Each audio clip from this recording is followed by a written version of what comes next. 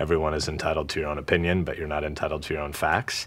And I guess sort of in advance of the fake news crisis, I've believed we're headed toward a place where there's just more and more subjectivism, and we don't have a lot of shared dialogue, and it's because we don't start with shared facts.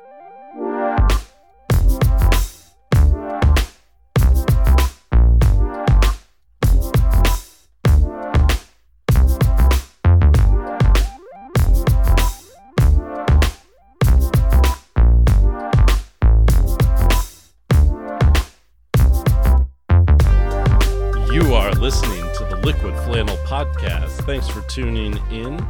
I am Chuck Williams. Joining me in Nebraska is Brendan Williams. Brendan, how you doing, man? I'm doing good, man. Every week I think this is crazy, and then the week after that it just goes. It just keeps going. It's just more grist for our mill, man. Exponential craziness, man. We're going for baby steps. And joining us in Arlington, Texas is the great Matthew Hodges. Matt, how you doing, man? You know, I'll tell you, I'm a little pissed off, actually. Oh, really? I had such a funny joke to write that I'd written for our intro, and then they fired Scaramucci, and now it's completely irrelevant. Like, you know, the mooch screws the pooch again. With all of the ridiculousness that's going on in the Trump administration. Dude, it was so fast, it reminded me of a Hanson song. It was like, in an umbop, you're gone. In an umbop, you're not there. Yeah. So and then you get old and you lose all your hair. Man, maybe we need to That's cut a lyric little in the Hanson song. into here, you know, just to rest in peace Scaramucci's political career with Trump. Although he may be back, we'll have to see. But in addition to that, we want to talk a little bit about all the people that tend to be jumping ship voluntarily via the public press, right? Isn't that right? Yeah, I mean, it seems like maybe the cracks are starting to form, and some Republican op-eds are just leaking out of being like, maybe this isn't so great, guys. Yeah, we gotta come to our senses. But, you know, the Democrats don't have it all together either. No, they don't, and in fact, they seem to be going the opposite direction. Instead of, you know, taking the W, they seem to want to be, you know, trying to work with these people whose party is absolutely crumbling. And yeah, I want to talk about that a little bit. I want to look at what the Democrats are up to after our excellent roundtable last week on Nancy Pelosi's better deal that they're still trying to defend on Twitter. Yeah, there's a lot to be said about that too. There's a lot to be said indeed on that, as well as on Nebraska's very own Ben Sass wrote an op-ed in the New York Times, and we will cover that, and it'll kind of bleed into our high note. So all this and more, so I guess why don't we just jump right in? I see a little silhouette of a man. Scaramouche, Scaramouche, will you do the fandango? Thunderbolt and lightning, very, very frightening me. Okay, so I think my favorite thing about the Scaramucci thing so far is all of these people who are going like, guys, like, look, I know you want to laugh about this, but, I mean, the guy had to sell his company. His wife divorced him. He doesn't get to see his kids. Like, this isn't a laughing matter. And then them just being absolutely dunked on left and right. How is this not funny? Like, nobody held a gun to his head that and makes made him take this job that was obviously a bad choice. Yeah, that makes it way funnier. It wouldn't be funnier it makes all it way funnier. if that didn't happen. The fact that he sold a company to Chinese people, like, right, just to take the job.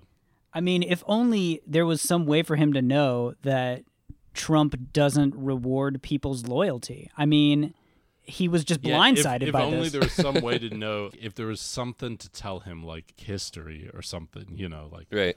If only even just the past thing. 6 months history, you know, if only there was some way for him to know that this administration is so deeply dysfunctional and that the president will fire someone on a whim just because whatever, it makes his ego feel bad. Well, and the craziest thing is, like, he probably would still have a job if he didn't just fly off the handle and go on a, like, profane rant on the record with a reporter. Right. Like, it's not like he was like, he did everything right and Trump just tossed him to the curb. It's like, no, he totally shot himself in the face. Yeah. Like, guys, the lesson here is that you shouldn't go on a coke rampage with the New York Post.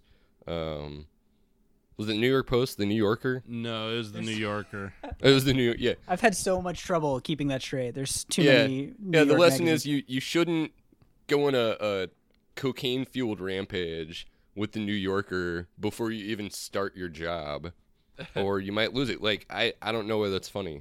That's an Might have important. just been alcohol there. Lesson learned. Lesson learned. I mean, you win some, you lose some. You know, you just got to learn from it and move on. You know, Yeah. maybe change your dose. Yeah, in your own apartment, separated from your family. Right. But yeah, I think the thing that blows my mind is all these people now saying like, well, we have to applaud Trump for doing the right thing What? and firing him. You know what I mean? Like, this is a step in the right direction. It's bringing normalcy back to the White House. I don't know about that. I don't know that there ever was a thing called normalcy in this administration. I just love what the organizational chart looks like, or the Game of Thrones is going on. Oh my God, am I a liberal now? I just compared our politics to Game of Thrones. Yeah, dude, stop that. Cut it out, Okay, dude. so Trump hires Scaramucci to come in so that he can push for Sean Spicer to be replaced. Scaramucci put Sarah Huckabee Sanders in place and then starts agitating to get rid of Reince Priebus, who gets fired. Trump appoints John Kelly, the new chief of staff, who then comes in and fires Scaramucci. It's amazing. Dude, it was just Trump's four-dimensional chess game where he wanted to get out Priebus and Spicer anyway, and he was like, but it'll look bad if I do it. I need somebody to come in as, you know, out of left field, just do my dirty work for me, get in, get out, Right. mission accomplished. Yeah. Scaramucci came in like a freaking cluster bomb, man. It's just like he came in and took everybody out. It was just like Spicer, Priebus, his 9 months pregnant wife, and now himself, you know, so I don't know. But yeah, I think anybody who's trying to say that this was some sort of like intentional plan by Trump is totally deluding themselves. And I think the proof is just in the fact that Scaramucci is going through a messy divorce right now. Like, Right. if this was all some sort of game, you know, I don't think that would be happening. Well, you know, Right. and speaking of games, everyone with Liquid Flannel knows that I like to compare things to sports, but when it comes to Scaramucci's political tenure in the Trump administration, the only sport I can think of that has the same kind of lifespan is mechanical bull riding. You know, like it's like you're on, you're off. That's it. It's like, whoa, man, I didn't even know what happened. You know, so I think that is a pretty good comparison for just participation in the Trump administration. It's Mechanical like a bull. bull Hop on riding the bull, competition. dude. It's like a rodeo where it's just like, how long can you hold on to this wild seriously, ride? Then you get bucked off, and they have to bring in the clowns and stuff to distract The them. clowns are everywhere. There's so many The clowns. Scaramucci's. Man. Yeah, so my question is then, I mean, obviously John Kelly doesn't have the kind of patience for, I mean, he's a military man, doesn't have the patience for the, you know, this circus, this rodeo that we've seen. So under his, my question is, under his chief of staff reign, is he going to actually get this administration working functionally?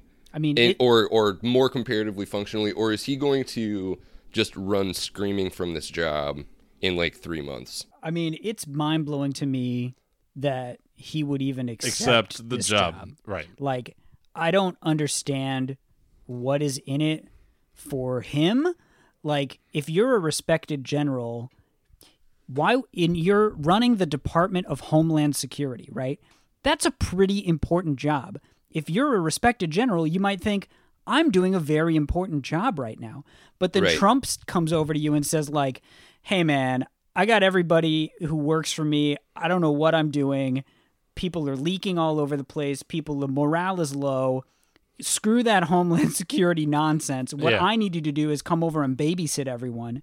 And then this Right. guy goes, okay, sure. Great idea, Mr. President. Like, I Yeah, just yeah, don't right. understand the thinking there. Well, especially since, I mean, liberal commentators, NPR loves to talk about how, you know, this is a president who likes it when his staff is all infighting. Like he thinks that, his staff being competitive and backstabbing, that's good because it keeps people, on the edge of their seats all the time. They're always bringing their A game, which, I mean, I think the proof that we've seen over the past few months isn't that, since they can't get anything done.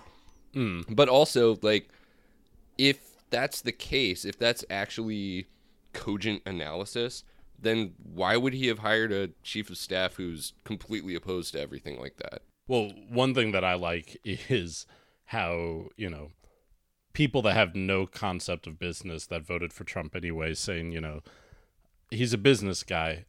Business guys want as few people reporting to them as possible, and they want to delegate as much of the work downstream as possible. So the idea that he would put so many people under him and circumventing Reince Priebus to begin with, that's puzzling to me, because it's like either he doesn't know how to run good, successful business, or he just felt like he couldn't trust Reince, which is like, well, why would you have him in the first place? So, right. Well, but we know that he doesn't know how to run good, successful business. Right. For one thing, we know that he's got this, but 30% of America doesn't. Ripping people off until he finally declares bankruptcy, and then also, shit, I had another thing. Sorry.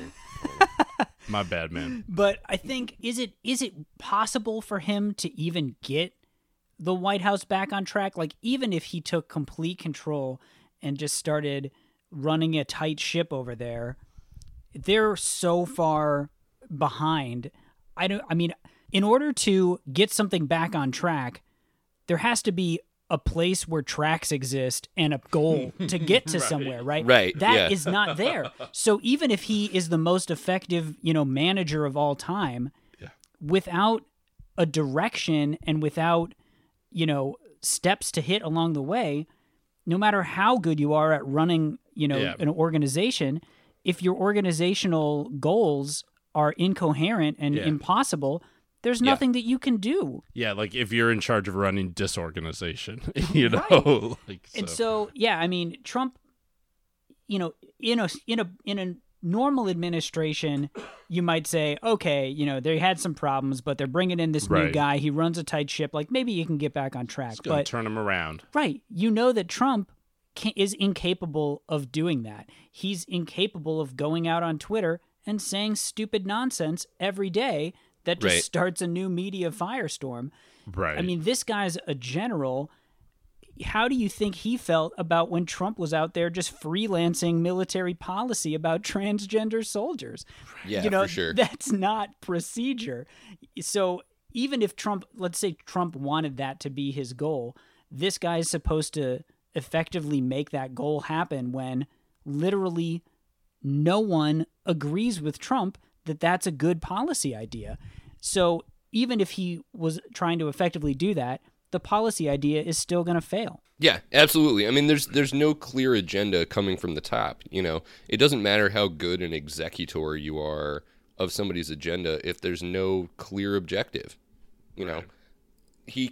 Trump can't keep himself to one topic long enough. Like, he's not even out there. He doesn't go campaigning for the healthcare bill. He doesn't go out there, as soon as it looks like the wind might be blowing the other direction, he says, well, this isn't going to be on me. That's got to be incredibly frustrating for someone with a military background. And yeah, like you said, I can't imagine why the man would ever take the job. Right. And I mean, now he's got to find a new communications director, which has to be an impossible task. Like, who are they going to possibly find to fill this role after the last guy that everybody told Trump, like, this is a terrible idea. People were like, if you do this, I'm going to quit. And then did. And he did it anyway. And it blew up in his face. Like, when you've got the president making decisions like that, absolutely no amount of discipline or, military-esque structure is going to save you. Yeah, right. One of my favorite takes I saw on Twitter about this was, remember that when they started, Trump was with his A team. These are like the front of the bench people that he was putting into positions. Right. Oh, and there were so many people during the campaign. I mean, Trump himself said, I'm going to hire the best people. So even though I'm not experienced, I'm going to I'm gonna hire have the best people working for me. Right. And then, said there were people making excuses for him during the campaign saying, like, Trump's going to get the best team. He doesn't have to be an expert because, if he just reads, right, if he just studies for an hour on any topic, he can be a genius at it. And it's like, I can't believe people that bought that. Clearly is exposed as I've heard that huge before. fraud. I think we're going to end up with like Scott Adams being the next communications director. He just like a Dilbert cartoon instead of a press Seriously. briefing every day. Did you see that someone said, dude, you look like you're not aging very well, and he sent them back a picture of his like torso, like, Scott Adams, shirtless torso, like to prove he'd been he's working out. amazing. Yeah it is funny that he would be such a Trump guy because his Dilbert comics really show like the pointy-haired boss is Trump.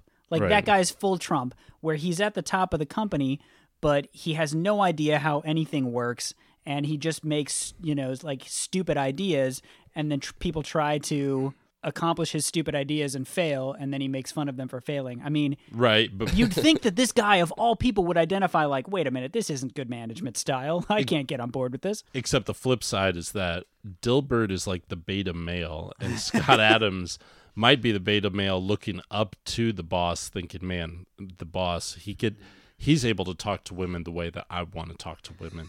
And, you obviously haven't been following Scott Adams beyond Dilbert then, because he thinks of himself as this like mind controlling, alpha male.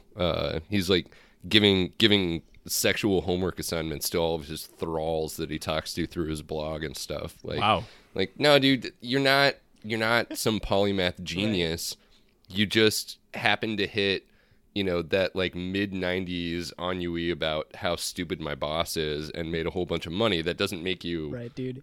That doesn't make you a Renaissance man. I can't even imagine what Dilbert groupies must be like. That's just, it's something that I have a lot of trouble They've got envisioning. Wrinkled ties, that's for sure.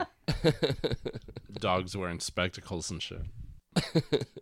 Well, speaking of jumping ship on the Republican Party, I mean, do you think, is this the beginning of the end for Trump? I mean, I guess like once Trump got nominated, it was really the beginning of the end, but it seems like the downward trajectory has just been accelerating here in the last couple weeks. Well, because we're actually seeing some Republicans come out against him or saying, this could be the end of the Republican Party as we know it. Well, in the words of Winston Churchill, it could just be the end of the beginning. But, I think that everyone's starting to grow a little bit of a backbone, and it seems to all be at the same time, right? So, I don't think it's backbone. I think it's just ass covering. Oh, it's total self-interested, like preservation. Maybe I need to start distancing myself so that maybe I don't get tied to Trump as an anchor dragging me down during right. the re-election. Yeah, backbone would have looked like, I don't believe that this president's actually going to do anything good for us, and I'm going to oppose him when he's wrong. Back before he started making all of these mistakes. Yeah, now it's just trying to cover their ass. But yeah, I mean, I think the Obamacare repeal failure, even though it's like, is it really dead or, who knows, right. Like a horror movie, the sequels just keep coming and they just keep finding more and more outrageous ways to bring the villain back over and over again. But that, I think, was the last straw for a lot of Republicans, right? Is saying, that after this huge, embarrassing public failure that has made us all look like idiots, it's time to say, look, we can't be standing behind Trump anymore. A sitting Republican senator published an op-ed earlier this week called "My Party is in Denial About Donald Trump. We created him, now we're rationalizing him. When will it stop?"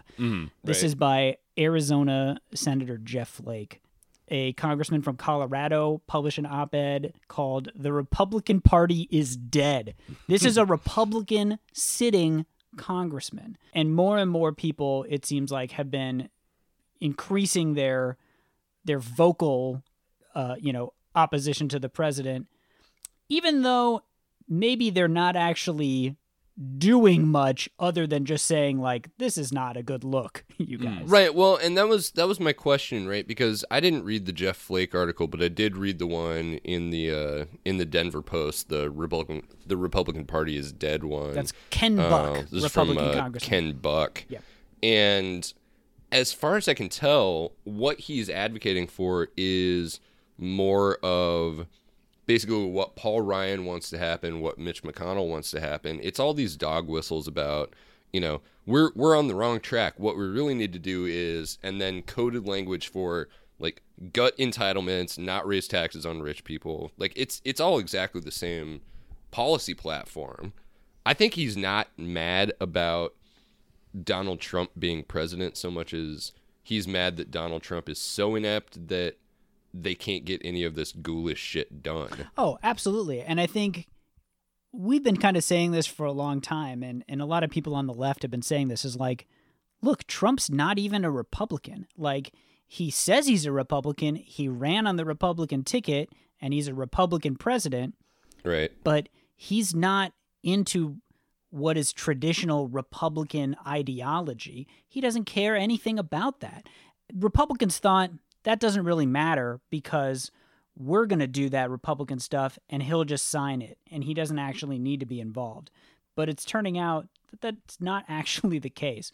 You actually need the president on your side to understand what you're doing to help get those ideas to the finish line in an effective way.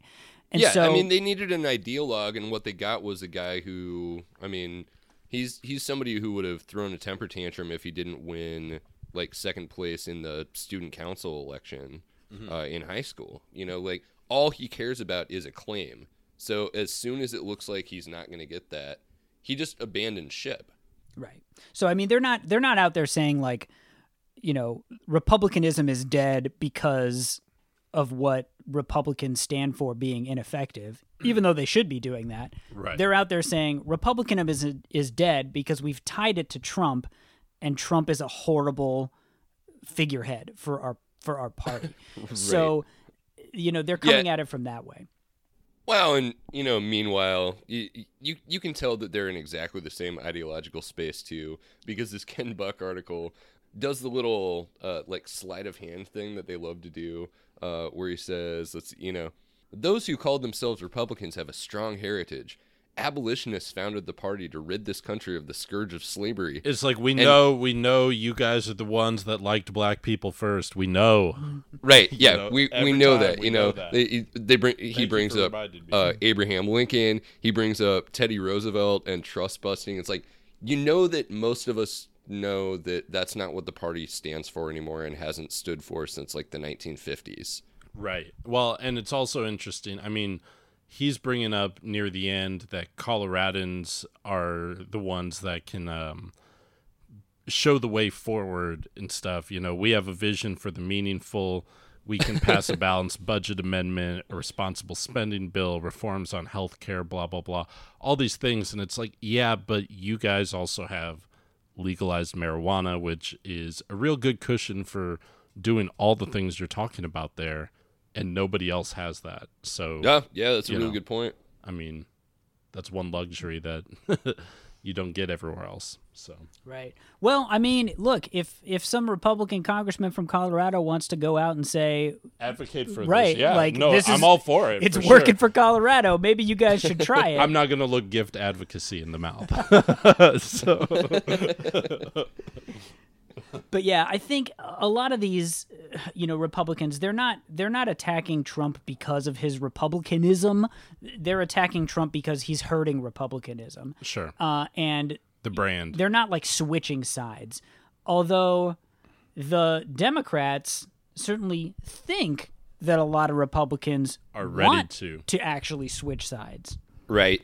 Well, you had mentioned that before too, that you were wondering if people were going to switch parties coming up before this election. Didn't you say that? Well, I think as the Republicans are finding now, it's going to be a really challenging election for them to run on the Republican ticket when Trump is dragging them down. So now they kind of have to play this game of separating Republicans from Trump.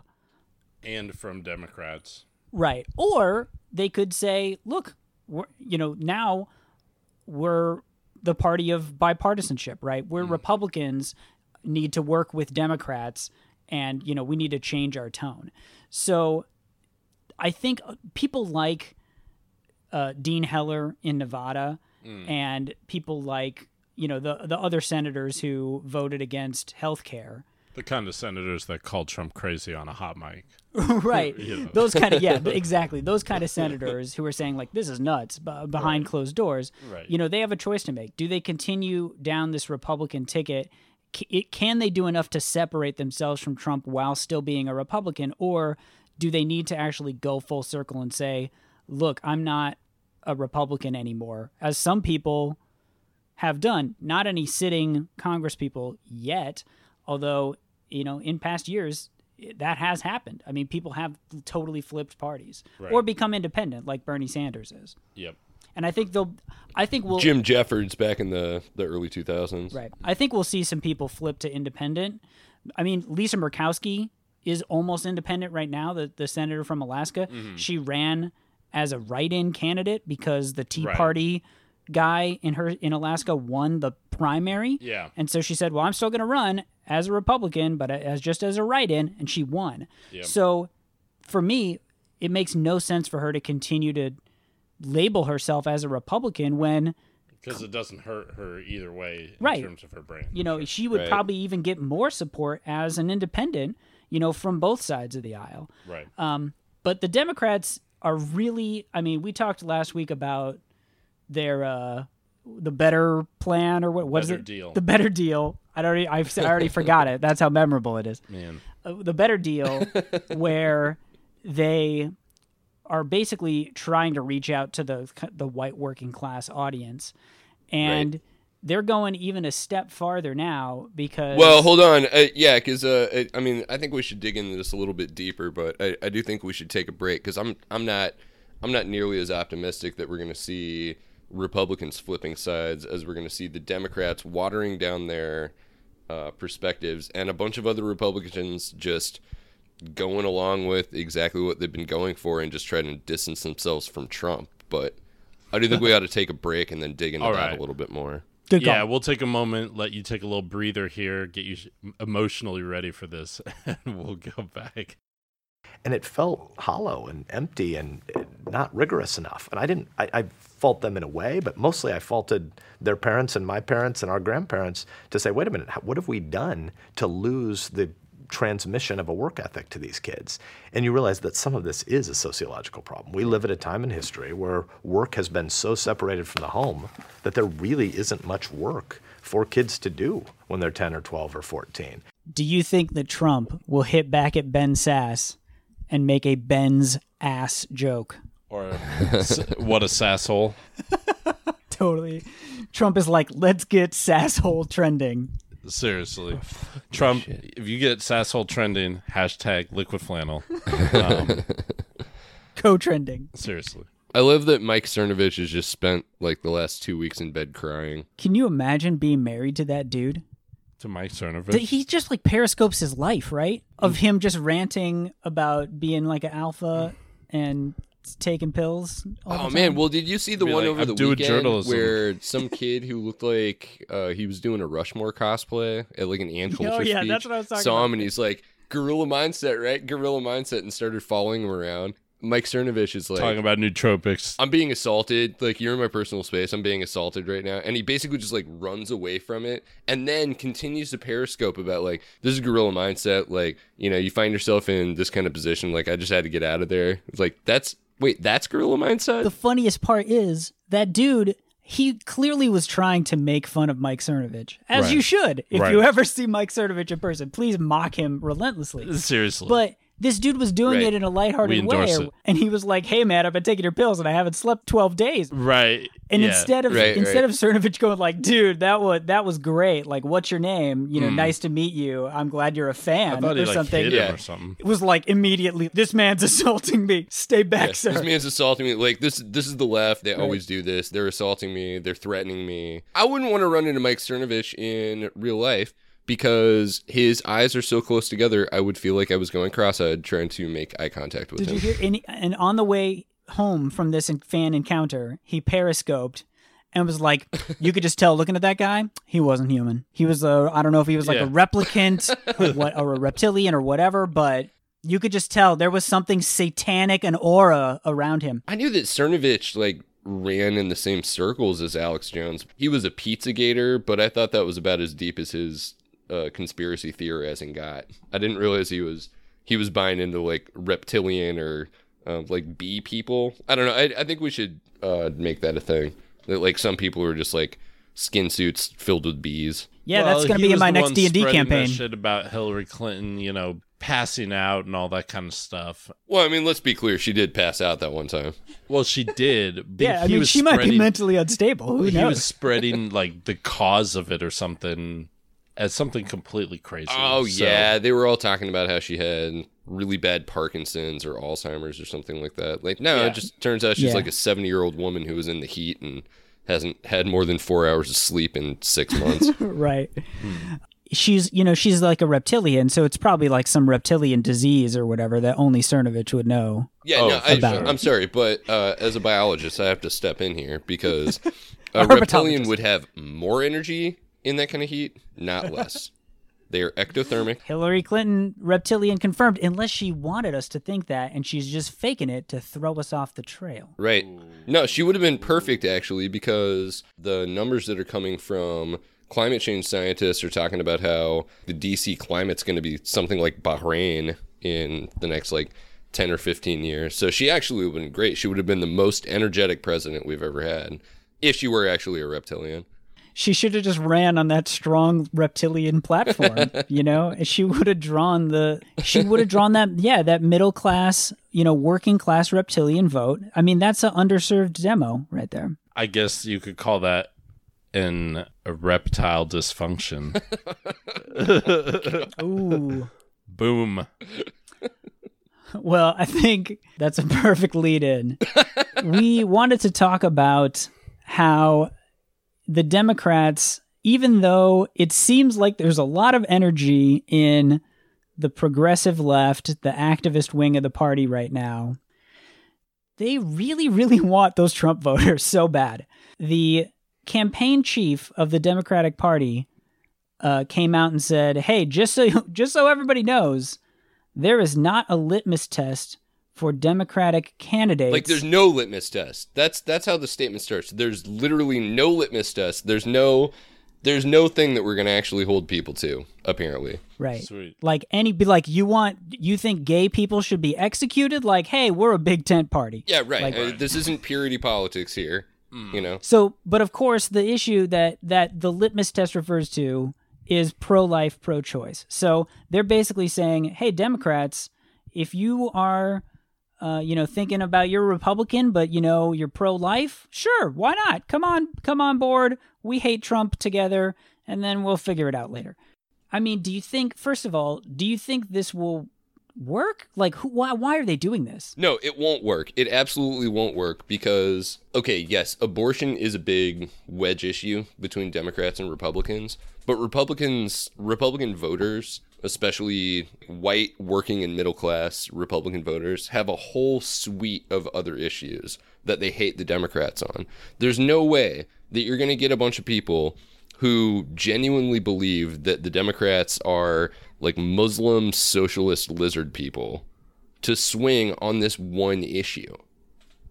All you're going to do is just chase away, even more of like the women who ostensibly should always be voting Democrat. It's basically you're giving up on a discussion about that issue, right? You're just saying like, we're not even going to talk about it. Like, you want to be pro-life? Like, I don't know. I can't argue against that. You just do that. You just do that right now. And it's Just like, be ready to explain yourself Right. when you get on the stage. So, this is something that I've been thinking about for a while, is that the Democrats really need to, the abortion is a wedge issue. And even if you start saying like, sure, we're open to pro-life, any hardcore Republican is just going to say like, nah, I don't believe you, because you're being disingenuous, and you are. So what I think Democrats should do is rebrand pro-life, rebrand themselves as pro-life, right? Mm-hmm. Yeah. Say, look, Trump's out there. He wants to bomb Muslims. He wants to murder everybody. He wants the police to beat you in the streets. Well, I mean, to be fair, so do the Democrats. Right. I see where you're going. And so, that's not pro-life. Republicans support the death penalty. That's not pro-life. Republicans support taking away health care so that people get sick and die. That's not pro-life. Yeah, they don't support a living wage. And we also know that the best way to reduce the abortion rate is to bring people out of poverty and fund good sex ed in public schools and provide cheap, easy access contraception. That's how you drop the abortion rate. You don't have to be pro-abortion to be pro-choice. Right. And that's what I'm saying. If pro-life is more, if you're pro-life, you're not just anti-abortion, you're pro-life. So let's support policies that are actually pro-life.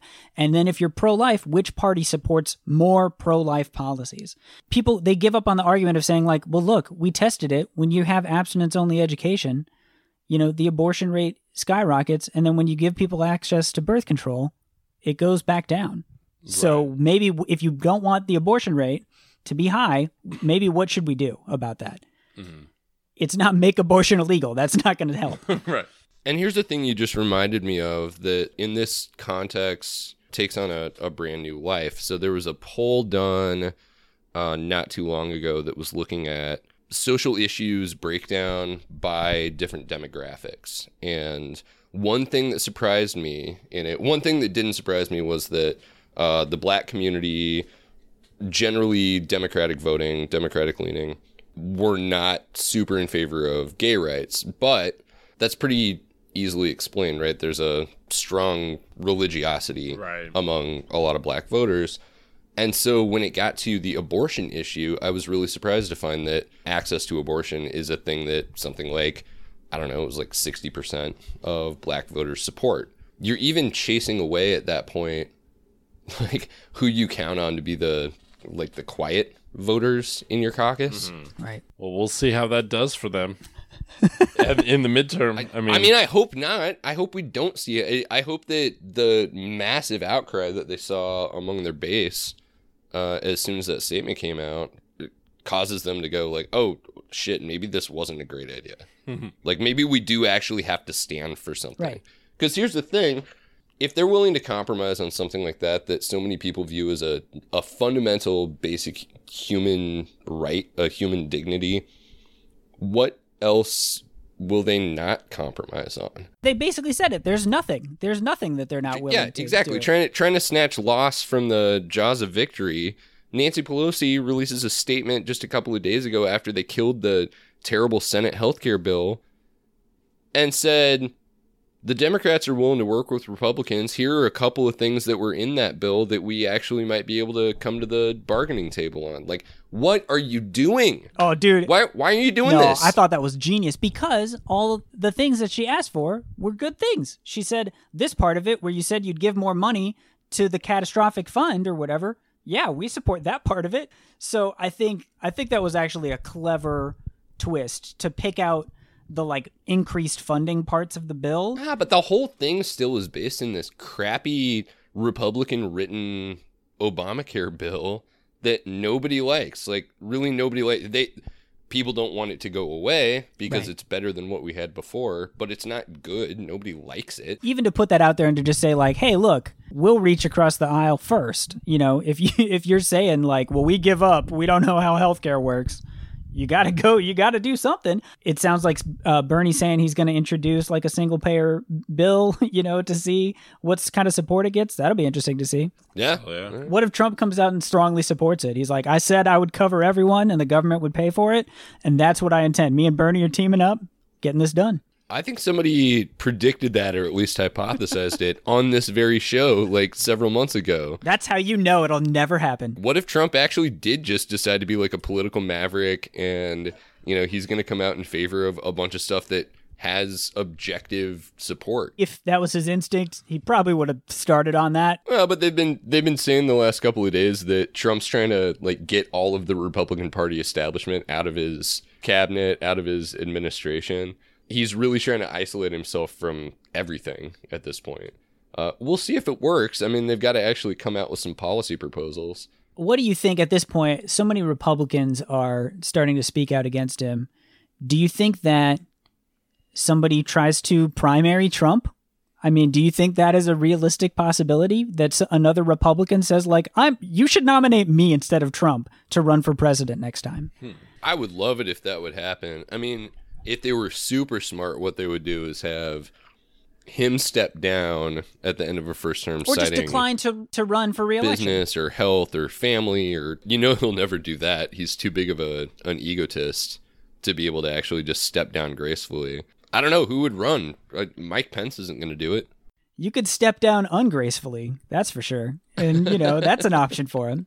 Right. Rumors are swirling that Mike Pence has begun planning his inauguration party, apparently, or whatever. Yeah, according to Maxine Waters, though. Yeah, yeah. She's got the inside scoop, dude. Maybe. She called Dollar Tree and she was like, how many red, white, and blue balloons? That's a lot. Yeah, yeah. Dude, I think I know what's going on here. Although Spicer a few days ago did say that if Pence did run, he would happily serve on his team. So. Yeah, that was some serious Spicer shade at Trump right there. Be like, I wouldn't. I'm not working for Trump, but if Pence runs, maybe, yeah, I'd love to work for Pence. Sure.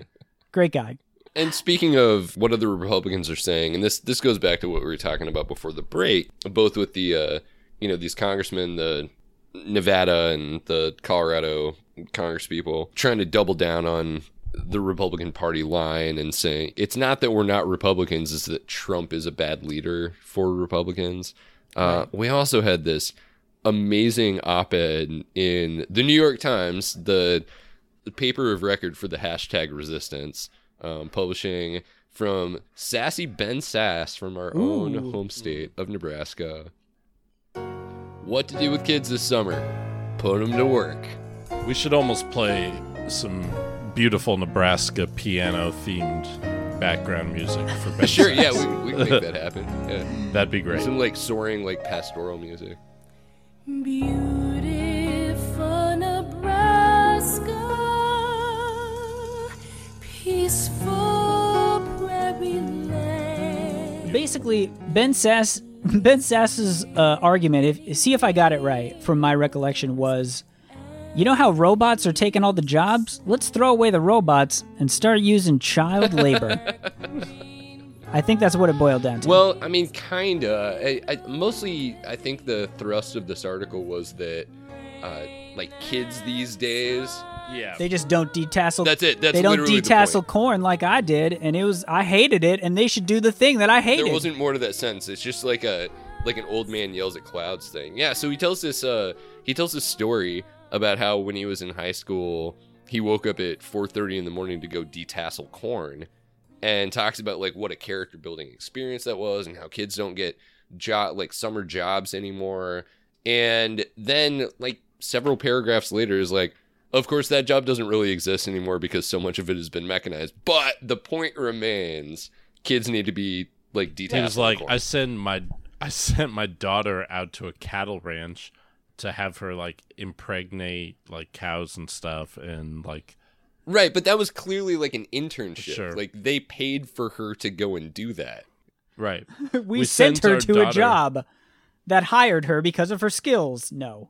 Well, I mean, Right. yeah. But yeah, if your job is so easy that a 14-year-old can do it, like flipping burgers at McDonald's, and a robot can easily do it, why are we wasting time on anyone doing those jobs, much less children who should be going to school and reading books? It's a complete waste of time. Absolutely right. Which he acknowledges in the article.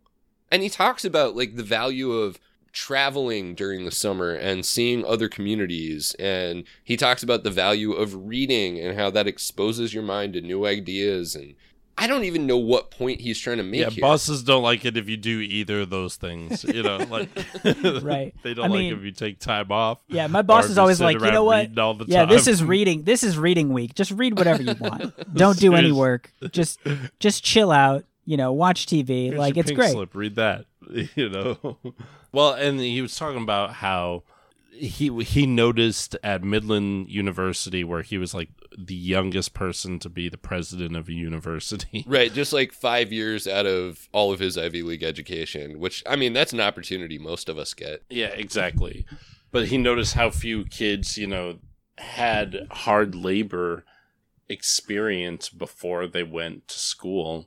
I understand that parents, worked really hard to provide kids with the opportunities, avoid some of the less savory or, less fun parts of their childhood, and have opportunity, have things that they didn't have. That's the point, isn't it?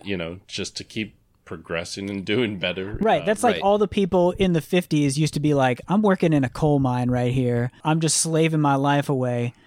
And I hope my kids grow up and they have to also work in this coal mine and slave away. That's the American dream. Because it's character building, I just want a life for my kids that's not better, but is just literally identical to my own life experience in every way. Because it was the best. I don't want them upstaging me or anything. While we're on this topic, I do want to give a shout out to Paul Musgrave, who's a political scientist and professor at UMass Amherst, who dug into some Bureau of Labor statistics and answered Ben Sass in so many compelling ways. And he had this whole thread. I'll try to remind myself to post this to the Liquid Flannel Twitter. But he talks about how the teen labor workforce has been dropping for all of these different reasons. One of them is that a lot of them are going to work, but a whole bunch of them are going to summer school. A whole bunch of them are doing unpaid internships. A whole bunch of them are doing volunteer work. And also, a lot of these jobs that kids used to get, these retail jobs, service jobs in particular, that used to provide summer employment for teenagers, is being occupied by like economically disenfranchised like baby boomers. So it's an absolute teardown of this pastoral fantasy that he has, that all these kids can go work on a farm. Like, dude, we just saw a story that came out of the UK that said that like 8 out of 10 UK kids has never seen a cow in real life. Another like 8 out of 10 kids in America live in urban centers. Like, how many lawns are there to mow if you're living downtown? How many, like, how much corn is there to be tasseled if you're living in the middle of Chicago or Minneapolis? It goes hand in hand with the green roofing initiative. Right. Can I mow your roof? You tie them together. Right. Well, and I love how he's saying, well, you could still break even with a lemonade stand and everything. Oh my God, that's the best line, isn't it? You could break even. You could sit out in the sun for 8 hours a day all summer. People are literally like shutting down lemonade stands, with the police, because they're like, well, you don't have a license or a permit to do this over Well, here. it's Ben Sass. I assume that he's talking just about white kids. Well, of course, and absolutely. better yet, those kids in D.C., those black kids that literally got handcuffed for selling coolers full of bottled water, Right. On super hot days. So Yeah, exactly. he's definitely not talking about those kids that are right under his freaking nose. A lemonade stand can at least break even. Like, I thought you were telling people to, like, work for something. Like, that's literally make work at that point. You're making your money back that you spent on the thing. That's ridiculous. Like, yeah, you're selling lemonade or Well, whatever. he still likes the gig economy. But yeah, it's like, you know what? Why don't you go be like Jimmy Carter, go work for Habitat or something? Like, go do something. Go do charity work and things like that.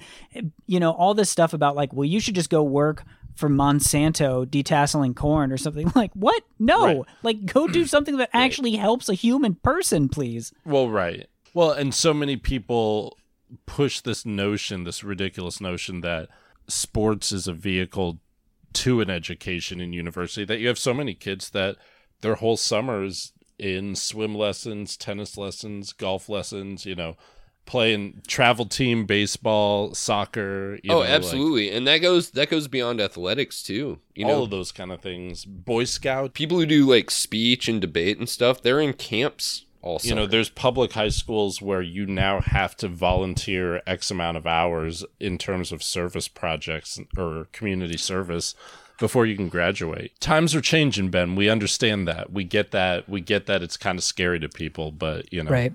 we just have to adapt to it and say what's the equivalent of that. So no, it's pretty scary for a white junior senator who grew up rich, went to Ivy League schools, and was able to get incredibly gainful employment pretty much directly out of his education. It certainly seems to represent the experience of most people who live in Nebraska, right. I think. And you know, it's funny too, because this makes me think of Mark Zuckerberg, who's basically trying to retroactively do this by becoming like a rich kid, Harvard kid to a billionaire. And he's like, I never really lived the salt of the earth life. Time to do a road trip to Iowa and eat at all the diners. Meet real America. I bet Ben Sass and Mark Zuckerberg would be best friends. They should start hanging out. Right. Well, did Zuckerberg ever go back and graduate? I don't even think he graduated. They probably gave him some honorary degree or something. Well, I don't know. Of course, for sure. But the point is, it's like, do you think that dude was out detasseling corn when he was, a kid? Exactly. I mean, you're tweeting the shit out like on social media that was made by somebody that's never even seen a stalk of corn, let alone, detasseled it. So I don't know. It goes both ways, but. Well, and also, I mean, publishing his op-ed in the New York Times, he's got to be trying to sell a book or something. Oh, yeah, he has a book out. No, he totally is. Otherwise, shouldn't he be talking to, people in the Midwest about that? Don't we hear all the time that, real America doesn't read the New York Times? What's he doing? Here was the best thing that Ben Sass said. During the healthcare debate, Ben Sass literally put out a statement that was like, most people out there don't want health insurance. Or they only want a catastrophic plan. What? Right. You just don't hear from them because they don't just come to your office and scream, "Oh, I want a catastrophic plan. Oh, I want a catastrophic plan." But they're out there. You just gotta find them, And it's like, They don't know what they're talking about. Right. First of all, these people don't even exist. You're literally just making people up. Or they're people who are parroting back Republican talking points that they don't really comprehend. But they just hear well, that's going to. I heard the deficit was bad, and they said it would help the deficit and taxes, and I'm going to get my taxes back. I mean, even Eric Cantor came out last week or a couple weeks ago, and basically said, "Yeah, we kind of knew that the stuff was BS, but when you're riding that aggression, that wave of anger, you're just going to kind of go with it." And it's like, man, well, well, the ironic thing for Ben Sass is, there was a report that just came out saying Nebraska had the worst performing economy in the country. So, and that's basically due to... Because they don't put enough teenagers to Well, work. yeah, exactly. Data from the Bureau of Economic Analysis showed that from January through March of this year, the economic output declined by 4% when compared with the final quarter of 2016. The next worst states were South Dakota and Iowa. And it's totally because it's based on, an agriculture economy right now. So, the economy that sheltered us throughout the housing bubble and everything like that collapsing in 2008 or whatever, that's it's not really sustaining us right now, or it's at least at a dip right now. So it usually goes peaks and valleys, but. Right. Well, sure. I mean, you've got other countries that are amping up their agricultural prowess. You've got, the sector in the United States doesn't produce as many jobs as it used to because of mechanization. You can't employ a whole bunch of teenagers who are going to spend their money seeing the new Transformers because it's all been mechanized away. When we're productive, all wages go down. That's always been a problem with agriculture, and the Republicans have effectively dismantled any kind of safety net for people who are actually growing food. That's not terribly surprising that it's on the downswing. And then, we also have a whole wing of this country that doesn't believe that climate change is going to have any impact on stuff. When we see historic fires in wheat fields in Kansas last year, They don't want to look at like cause and effect and go, people have been saying climate patterns, the rainfall patterns that we've gotten used to in our country's literally most productive industry, the backbone of our entire economy. It freaking blows my mind that Kansas outperformed Nebraska in terms of economic output. Right. I mean, yeah, because Kansas is like the nightmare scenario for an economy. Well, but yeah, I mean, even Kansas is like, let's expand wind power, let's expand solar power. Yeah. And Nebraska's like, nah. Google wanted to build a giant like server farm in Nebraska. And they were like, you know what? In order to do this deal in Nebraska, we think you should increase your wind power by 30%. right. And Nebraska was like, no, thank you. And so they literally went like across the river to Iowa. And I was like, yeah, no, wind power, that's a great idea, actually. Thanks. Right. We were going to do that anyway. Jeez. And so now they have that there. And it's like, it's like a brain drain. You're just driving people away because you're enacting these unpopular policies. You're trying to take people's health care away. You're saying like, well, don't legalize marijuana. Let's make laws against gay people. Don't bake a gay cake. And it's like, maybe I don't want to live here anymore. Right. Well, I was just going to say, like, the marijuana thing, they're looking at the success of Colorado, Nebraska's neighbor state, and all of these things that they're able to fund now because of the tax revenue that they're getting and just the basic boost of their economy from, like, pot tourists and stuff. And instead, what you've got is state legislators petitioning the federal government for like, why aren't you cracking down on this more? Why aren't you protecting our borders from this thing? Like, you guys When grow we could stuff. be making so much money on that. Oh, yeah. No, it's nuts. Yeah, it makes no sense. Not even like, how about just hemp? How about just hemp? It's not even a drug that does anything. It just makes ropes and stuff. Which Nebraska's already legalized and they're still not growing it. Yeah.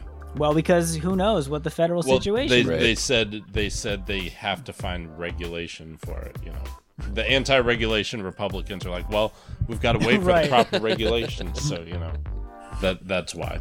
I think we ended it with a high note again. Yeah, inadvertently. It always comes back to that, so that's great. Well, thank you for joining us, everybody. Be sure to like us on iTunes and rate us on iTunes, and share us with your friends on all social media, and you can find us... Yeah, we're on Facebook now, so like our Facebook page. You can find us on Facebook, like us on Facebook, share that.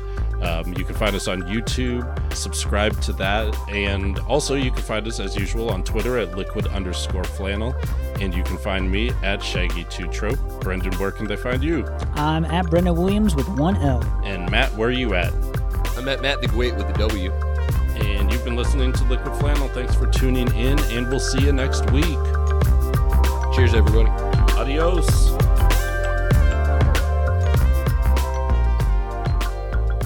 Hey, Flannel Nation. This is the last episode to record on Monday nights. We're moving to recording on Thursdays, which means we can keep our content more topical, and you'll have new episodes to look for by Monday morning in your feed. We'll see you then.